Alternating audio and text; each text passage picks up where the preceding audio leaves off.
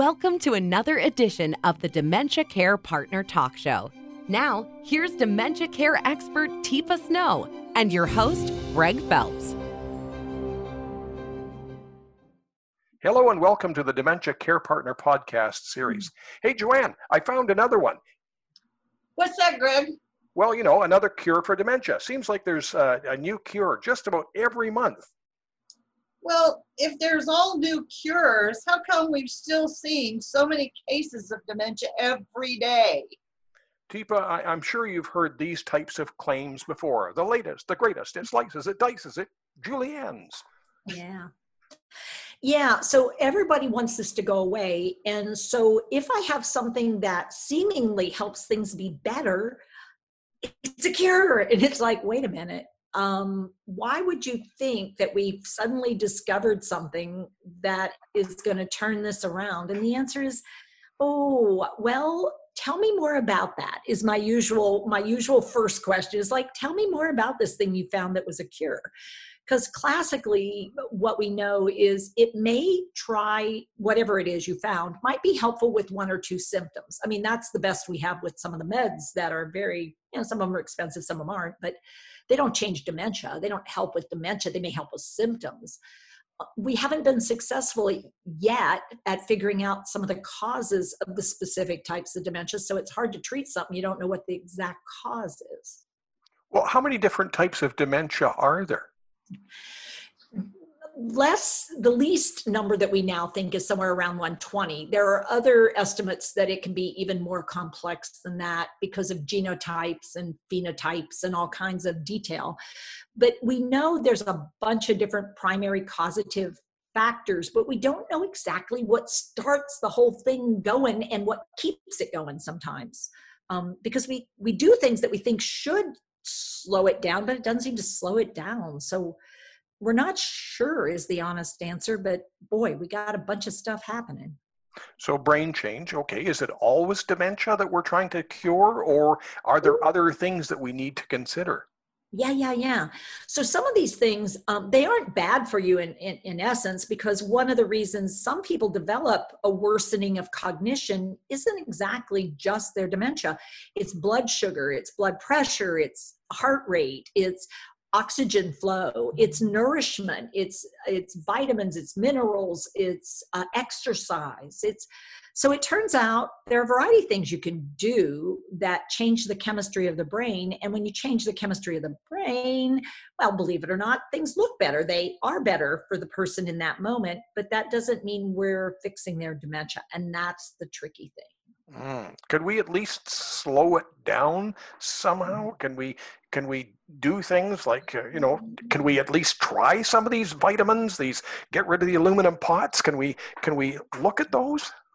Well, you could certainly get a whole new cook set if that's what you're looking for, but essentially, no.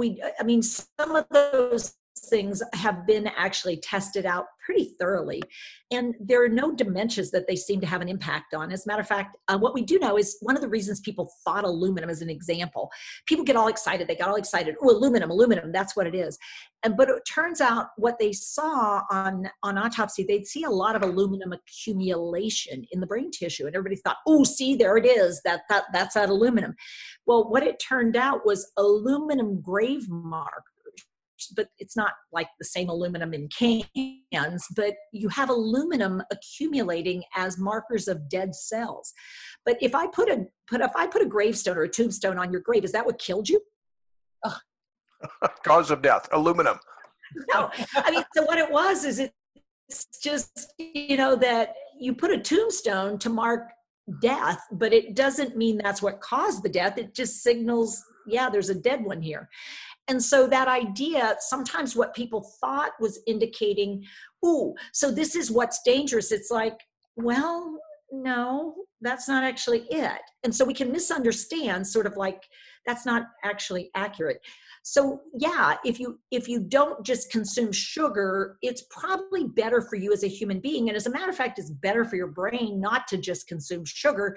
However, your brain uses sugar as a major fuel source. So glucose is important to have on board.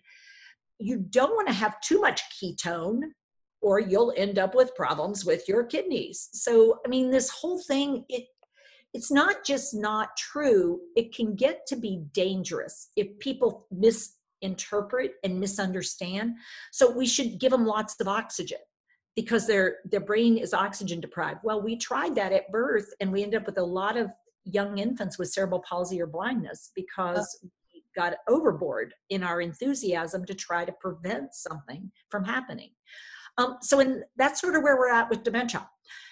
People have lots of thoughts about what could help. And the answer is, let's be a little cautious and let's go a little in the middle in my world, because the worst thing I could do is make it worse. And that's, or cause another problem. We have enough. I don't need to add to the mix.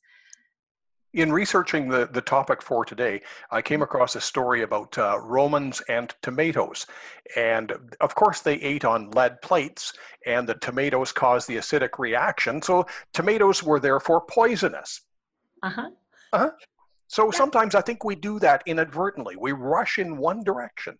And then it's like, oh, geez, well, yeah, but did you think about this? Oh, and that's sort of where we're at with dementia in general, Alzheimer's in particular, where we were sure it was the beta amyloid. And if we could just figure out what to do with that plaque, and it's like, actually, that's an indicator that the problem exists, but it's maybe not the root cause. The root cause might be the glial cell activity, which has to do with sleep. And quality of sleep and duration and cycling of sleep. And so it's like, what? Stress levels? I mean, so what we're finding out is, I wish this were simple and it was a quick chemical fix. Guess what it might actually end up being?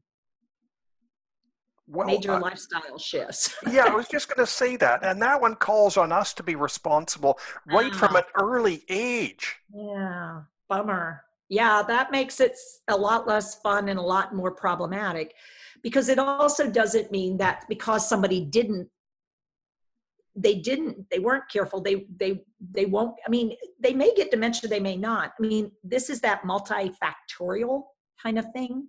Many factors play into it. It's unfortunately, it's kind of like you may get hit by a bus or not. Yeah, sort of like that. Or you may get hit by a train, or that may actually be light at the end of the tunnel. I'm not sure. Let's look. But the idea that there's a magic cure, people were hoping for the same thing with cancer. What we know is, wow, no, that's way complicated. And that's what we're finding out is, wow, this is going to be way complicated.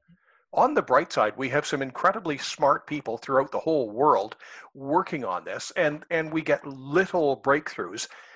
They're not solving anything, but we're getting a better understanding. Yeah, you got to know where you are before you can fix anything. And I think, what we're finding out is they're getting so much better at actually being accurate of where we are.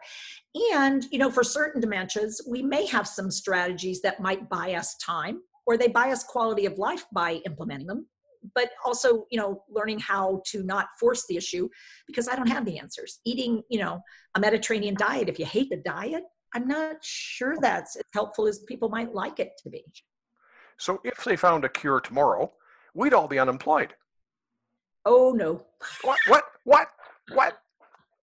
So at what point in the disease would the cure work? Would it work if you just had a little bit? Would it work if you were pretty far along? Would it work if you got all the way to the end? Because then we're talking about having to reverse all the brain death. Oh no, we're going to have a ways to go yet before, even if we stopped it in its tracks, there's people along the journey that are going to need support to the end of the journey. So if I eat Big Macs and drink a Diet Coke, it's not going to help? Yeah. No. Oh, darn. I thought I had solved the problem. I don't even know how to address that, Greg, but I'm pretty sure the answer, no matter what I'm thinking, is yeah, no. Don't go do that. If people want more information, I know that you're not a researcher, you're a hands-on person, but you do have lots of knowledge on this. We do, but I would also say on our website, we have some links to some really good sites that have good content on them. The National Institute of Health, the National Institute on Aging, some of the sites that are really linked tightly into clinical trials and studies, and places, if you want, you can go participate in the study, or that you can learn about what they're finding out about the studies. And so we're pretty well linked in because we care a whole lot. And if they do find something, I sure want to know about it, but I can't hold my breath because there's lots of people who could use some help now. Oh, there's an interesting subject. Help now, but we'll save that one for another day. Teepa and Cool. Joanne, thank you very much. Yeah, don't buy that farm yet, Greg. Hold on.